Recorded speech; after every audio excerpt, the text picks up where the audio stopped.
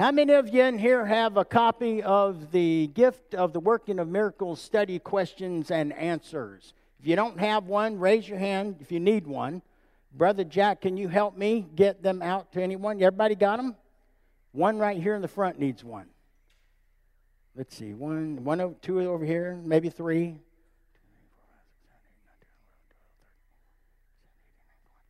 I made 30, so I know there's enough. Thank you, Jesus.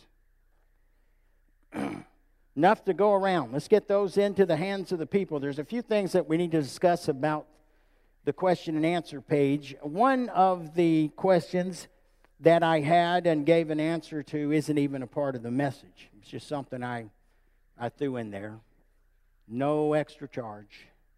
No bonus money for it or anything. So if it gets much hotter in here, I'm just going to stop everything and preach on hell. Am I the only one that's hot in here today? It is just, oh yeah. All right. I've got another goofy question for the people that are watching on our broadcast today. Nathan, can you see the picture of me? And can you see me? If the curtains are open in the back, this is what it's all about, and the sun is shining very bright, you can't see me at all.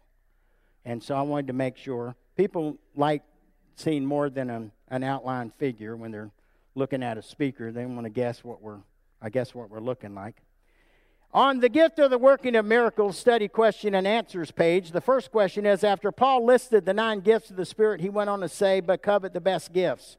In 1 Corinthians 12:31, generally speaking, which gift of the Spirit would you think is the best gift? Which we talked about this last week. It's the only one we covered. The gift that's best suits your need at the time. The gift that best suits your need at the time. Now, overall, I will tell you that God revealing a little piece of His knowledge about the future, that's probably one of the most powerful of the gifts. And I'd call that standalone the best gift. But the best gift in actuality is the one you need at the point of your need. Amen? The one that you must have at the point of your need. All right? So there's 9 of them. They cover everything. Amen? Not to mention that there are other things in the Bible that talk about miracles of healings. Miracles of healings is actually different from the gifts of the Holy Spirit. Have you ever just been praying for a need and you were praying for somebody and all of a sudden you got a phone call and you found out they just got healed of cancer? And you just didn't even know. You were just praying, right? You were just praying a prayer of general faith for the person that God would touch the need. And next thing you know, you're pleasantly surprised that God touched them and healed them. Well, that's under the classification in the Bible of just miracles of healing. Sometimes God just does that. Isn't that wonderful? And then there's the gifts of the Spirit that are much more specific to the needs. Now, I had someone challenge me on this. I've been waiting for it. They were saying in the teaching that I've been giving, I've been saying that the Holy Spirit gives as He wills, right? So I'm going to explain to you why I say that. The Holy Spirit uses you, you don't use Him, even though it says, covet the best gifts. Desire the best gifts. Doesn't it sound like it's saying desire the best gifts for yourself? That would be true if 1 Corinthians was written to one person and one person alone. Try to follow me here. It's not written to one person and one person alone. It's written to the whole church. And what the Bible's teaching us is that the church as a whole needs to covet or desire the best gifts. And what are the best gifts? The gifts that meet the need the church is facing at the time. So don't get hung up on this. Don't.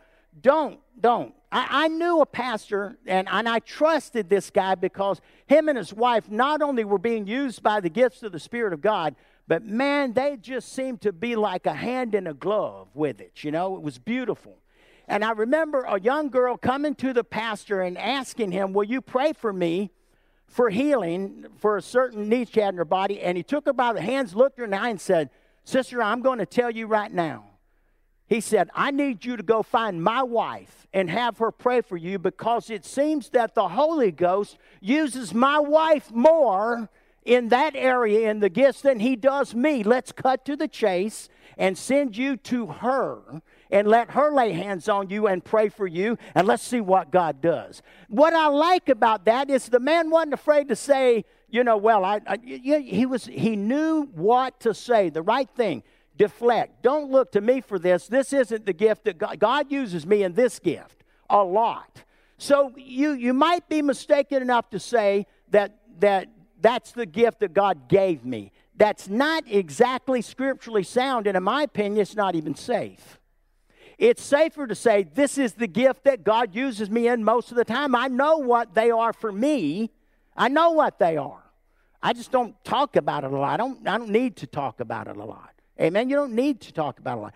As a matter of fact, I've found that if people that are used by the gifts of the Spirit that talk about it a lot, other people will begin to depend more on them for them to get their needs met than for them to do what it takes to get with the Holy Ghost and let the Holy Ghost use them and let the Holy Ghost teach them and let the Holy Ghost bring them into their ministry, because everybody's got one.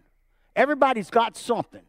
God will use you in something. You should be looking for it. You should be in that position to receive and be used by God. Amen? But you will never possess the gifts of the Spirit of God. You will not possess them. They do not become yours. There will be gifts that the Holy Ghost uses you in more regularly than others. All right? Get used to it. Why in the world? Here's another thing. I just love it when the Holy Ghost just begins to say things. Listen to this. In my youth, and thank God for my age. I'm going to stand up here and tell you, thank you, Lord, for letting me get to the age I'm at. Because when I was young, God would use me in a gift or two once in a while, but I always was looking at what God was doing through others. You hear what I'm saying? And I like that. Man, that's really cool. Well, you know what? Use the ministry that God gives you and let them use the ministry God gives them, and you quit trying to fill other people's shoes. Get comfortable in your own before you start coveting others' shoes. Amen? All right? Be open to whatever mantle God wants to lay on you. Amen? Whatever gift or gifts that God wants to use you in, and flow in it. Amen? Don't get puffed up. That's the most dangerous thing you can do, because it puts you in a position to lie to the Holy Ghost. Don't lie to the Holy Ghost. We'll talk more about that later. Number 2, at some time or another, those who are called to the fivefold ministry, pay attention to this. I've been mentioning the fivefold ministry and how in the last days God's going to really restore the fivefold ministry to the church in this world, all right? Apostles, prophets, evangelists, pastors, and teachers. Already got pastors and teachers, and we got some evangelists. Amen? Now, this is the question that really wasn't even covered in the message today, so I'm glad I got it here.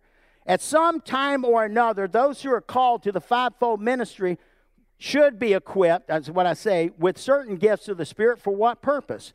So that they can stand in the office in which they are called. How many times have you heard me say that a prophet shouldn't have to hang a sign on himself saying, I'm a banana tree? You should be able to see the bananas. The bananas should speak for themselves. You shouldn't have to hang a shingle on your office door that says, Prophet so-and-so. Other people should recognize that person is a prophet. And how will they recognize it? It's because of the number of the gifts of the Spirit of God that rest on that person. And I'm telling you, I've just seen this in my life. You can take it and eat this, or you can spit it out. Walk away from it. I don't care. But what I have observed in my 60-something plus years, and that's how I'm going to say it, 60-something plus, you can never know the math on that. Anyway, what happens is that the fivefold ministries are recognized by the gifts of the Spirit of God that operate in them. Apostles were first. Apostles were first. They were first ones mentioned in the fivefold ministry gifts. So what does that mean? I've told you this before. Pay attention to the list that you're given in the Bible, because the most important one generally is listed first. What do we know about the apostles? Just read the Bible. You look at the apostles, the guys that walked with Jesus, and all of the gifts of the Spirit operated in their lives. That was the mark of an apostle. All right? And what were prophets really known for? It's one of the reasons why we have this, the definition a little twirled around today. But what were prophets mostly known for? Talking about the future.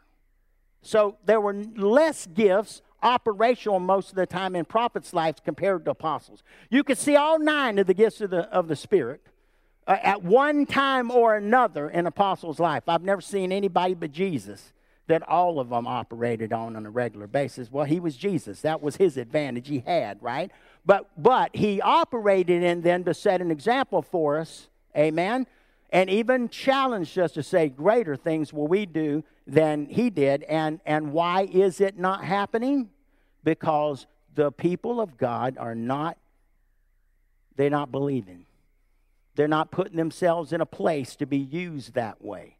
Look, I tell you what, as I get older, I want less of me and more of God and his things. I want more of his furniture in the house than my own furniture, right? And that to know that I know that no matter what God wants to do through me as a vessel, it really doesn't mean, it doesn't mean that, you know, I'm a more special rat than a gutter rat. Do you understand what I'm trying to say? I just want to be a donkey in the kingdom of God that he can say anything he wants through. Do you understand what I'm saying? When God spoke by his power through that donkey in the Old Testament, was the donkey any less a donkey when he stopped talking? It didn't turn the donkey into an angel. It didn't turn the donkey into anything. He was a donkey, right? God, I don't care. Use me the way you will, and then keep me in the frame of heart that you want me. And that's what we all, and it's all in preparation for what God wants to do in the church, in the body of Christ in the last days. Let's just get ready. Let's get ready. Amen? So the fivefold ministry gifts, so if you get apostles, a lot of the gifts, apostles or prophets, less of the gifts. An evangelist is the one that I knew that more of the gifts of the Spirit I saw operate in his life than anybody else I ever met. So I haven't known too many apostles or true prophets. All right? I haven't known too many of them. But I've known some evangelists. All right? All right. Let's see. We want to define the term miracle. This becomes very important for the message today. Definition of a miracle is a supernatural intervention by God in the ordinary course of nature. A supernatural intervention by God in the ordinary course of nature, right? Someone gets diagnosed with cancer and they find out it's stage 4, stage 5. How many of you know that's pretty serious? That's pretty critical, right? And someone lays hands on them, or a whole bunch of people begin to pray for them, and all of a sudden they wake up the next day, go in for more tests and treatment, and find out they got no cancer. Amen? That is a divine intervention by God in the normal course of things, the normal course of nature, right? You know, my grandmother went in for surgery for cancer after being knocked down by God the night before. She laid on the floor. She prayed. A little Southern Baptist woman who did not believe in those things, right? She was like 86 pounds, and she was shorter than Miss Ruthie. Don't tell her I mentioned that. I'm just thinking that, all right? All right? But my grandmother, boom, hit the floor. I'm standing right there. She hit the floor. There wasn't no catcher there or nothing, you know. And her hands went up, and she was praying. That's all I know. That evangelist, I was standing next to him when he laid hands on my grandmother and knocked her down, right?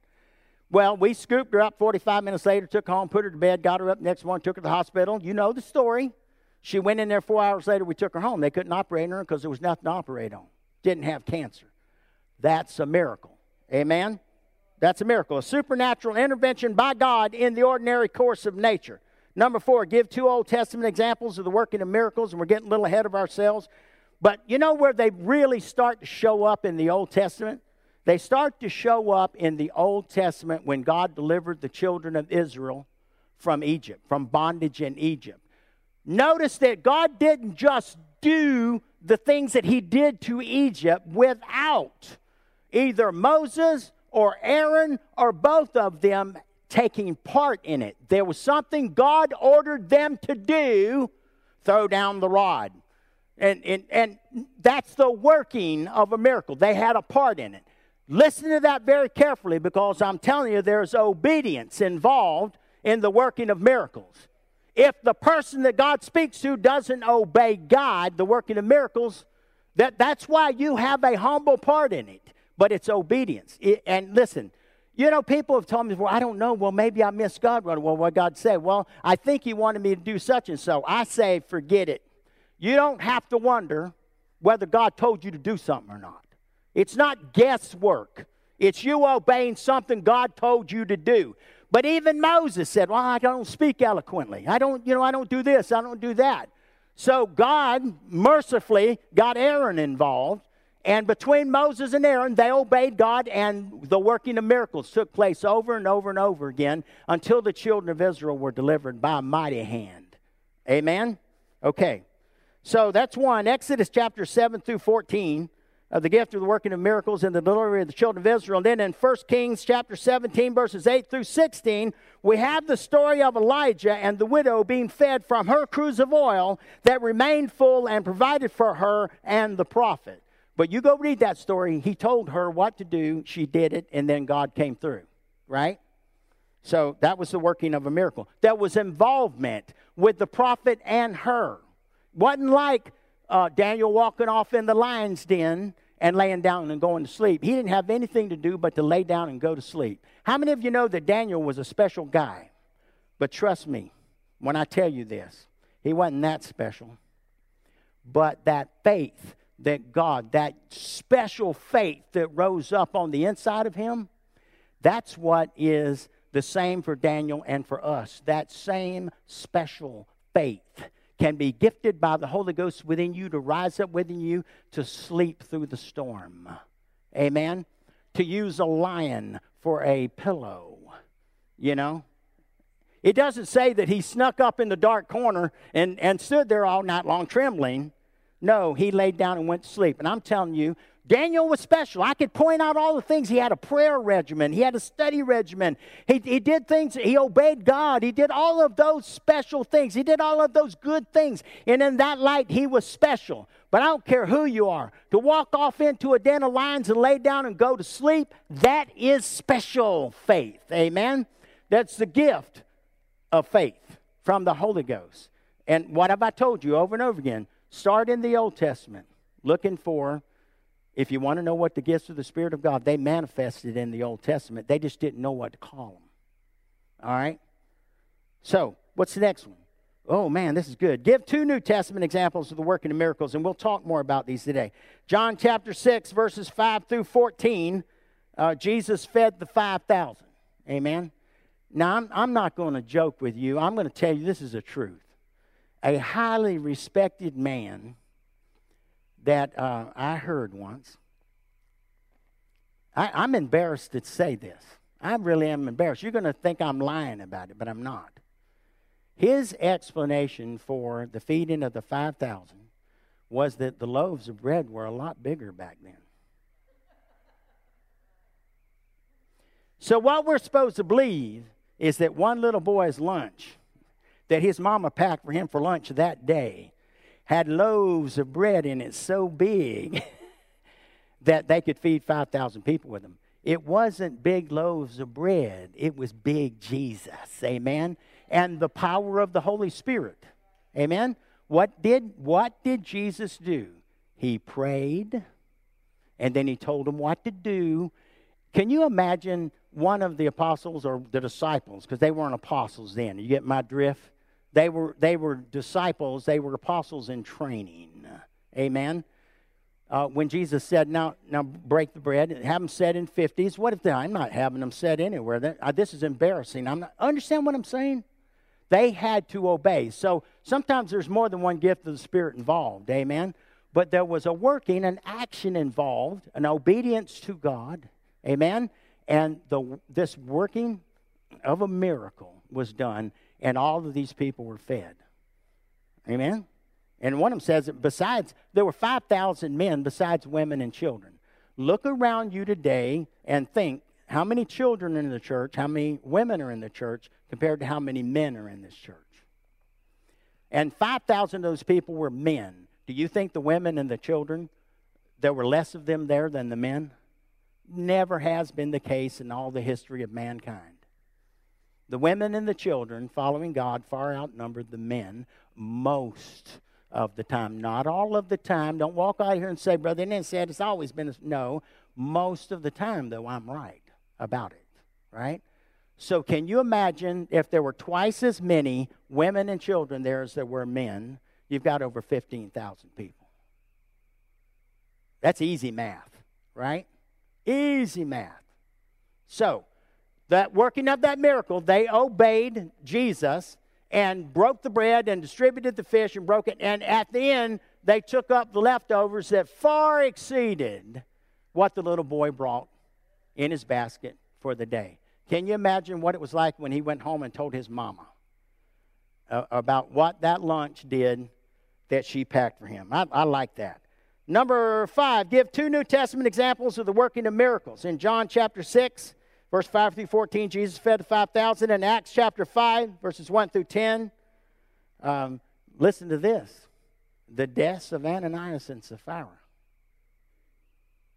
There was a working of miracles involved in that. Wasn't there dropping dead an interruption in the course of nature? You think when they got up that morning, they thought they dropped dead in church? We're going to talk about that. You don't have a Young's Analytical Concordance in front of you, but I want you to know this. What the Greek word for miracles is in 1 Corinthians 12:10, it's dunamis or dynamite. It also means acts of power. We're going to talk about that a little later on.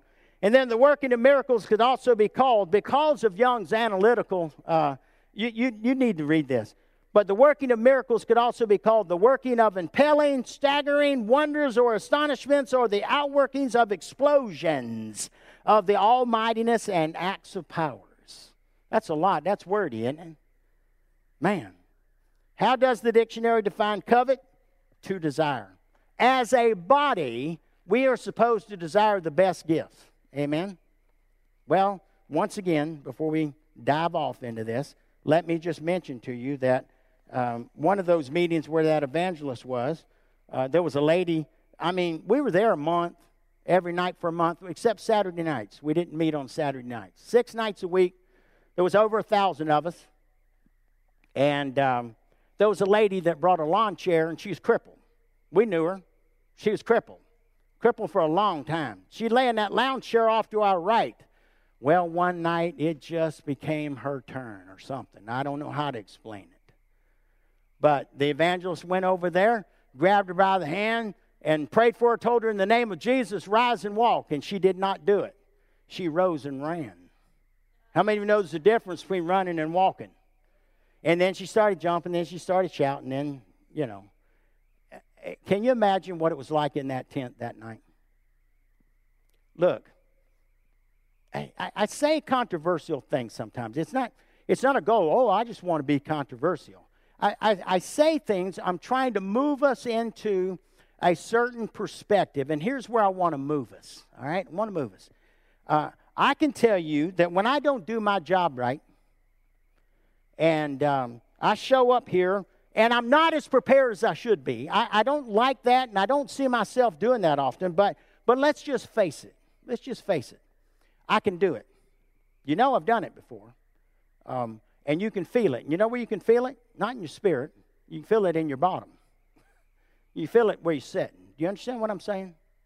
If I preach long, and there's no anointing, and God's not doing anything, God's not saying anything, gets old fast, don't it?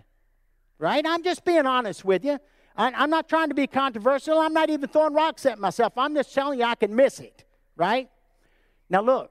And then, you know, the specialist out there, and I'm not criticizing this. It's the truth. After about 20 minutes, people start getting a little tired, a little fidgety, and they're starting to shift from one side to the other a little bit, you know, because it gets uncomfortable. You know what? I'm just going to freewheel here for a minute. All right?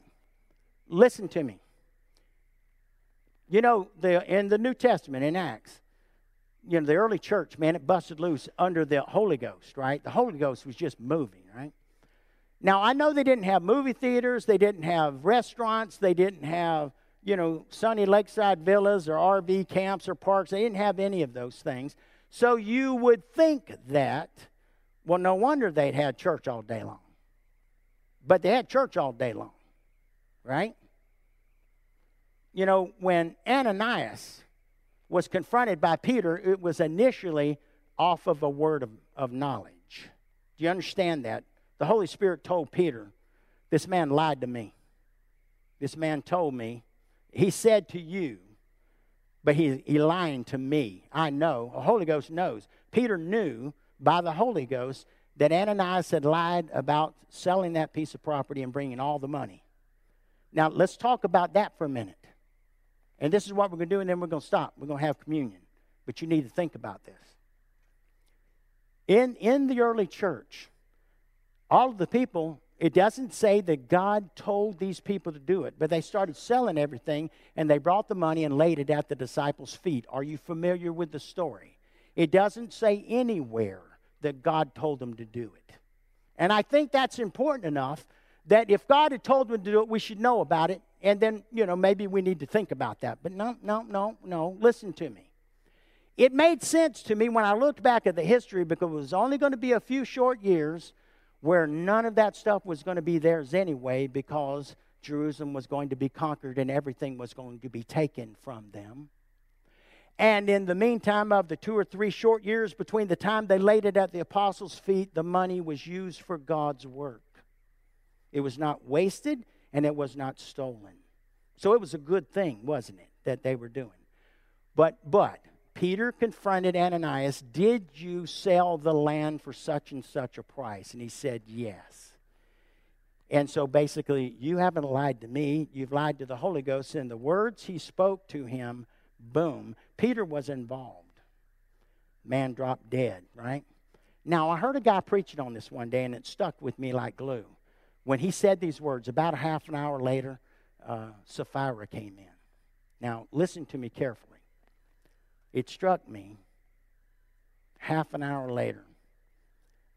Was the church service over? No. And it wasn't a half hour later. How many of you know how much longer it was? And church was still going. It says in the Word of God, 3 hours later.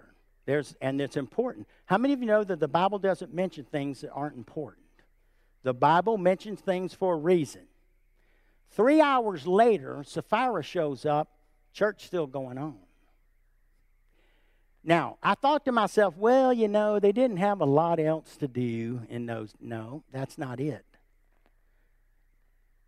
I've pastored churches where the Holy Ghost was moving, and get used to what I'm saying here, because God's told me in here. He's going to do this here. If you let him, he'll do it here. I don't care if there's an amusement park across the road where they're giving money away. If the Holy Ghost is moving, you can't beat people and keep them out of the church.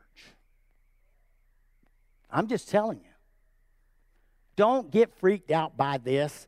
But I remember the night that woman I told you about that we prayed for 6 months, and she was crippled and she was dying and God healed her. It was 10 o'clock at night at the end of a prayer meeting out in a parking lot. She was the last one to leave, and you know the story of how God healed her. Just jerked her up off the ground. She landed on her feet and went to dancing and praising God. And she was on her way to being with Jesus until the Holy Ghost struck her. And I use these words for lack of no better way of saying it, like a bolt of lightning. And then I was nuts enough to say, Lord, why couldn't you do that in front of a packed out house? Why? Because I was stupid. You understand what I'm saying? It didn't matter in the end that God healed her out in a parking lot with nobody there to witness it but me, basically. And it didn't matter. Everybody came to the church to see this woman that they'd been praying for 6 months, that came in and out of the church in a wheelchair, and now she's walking around like she was never sick. I'm telling you, It may not be the best reason to get people to come to church, but it's a good one. It's not a bad one. Understand me? Understand? Get them here. Let the Holy Ghost deal with them. Get them saved, and then start discipling them. Amen? And let God build a church. We're responsible for doing a lot of things. And we need to get ready for doing those things and let the Holy Spirit build the church. Amen? Because when the Holy Spirit begins to move, doesn't matter what the weather's like in Alaska. People are going to want to come. You know, that church I told you about, and I'm not living in the past. As a matter of fact, God's told me that the things He's done in my life in the past are nothing compared to what He's going to do. I say, okay, Father, okay.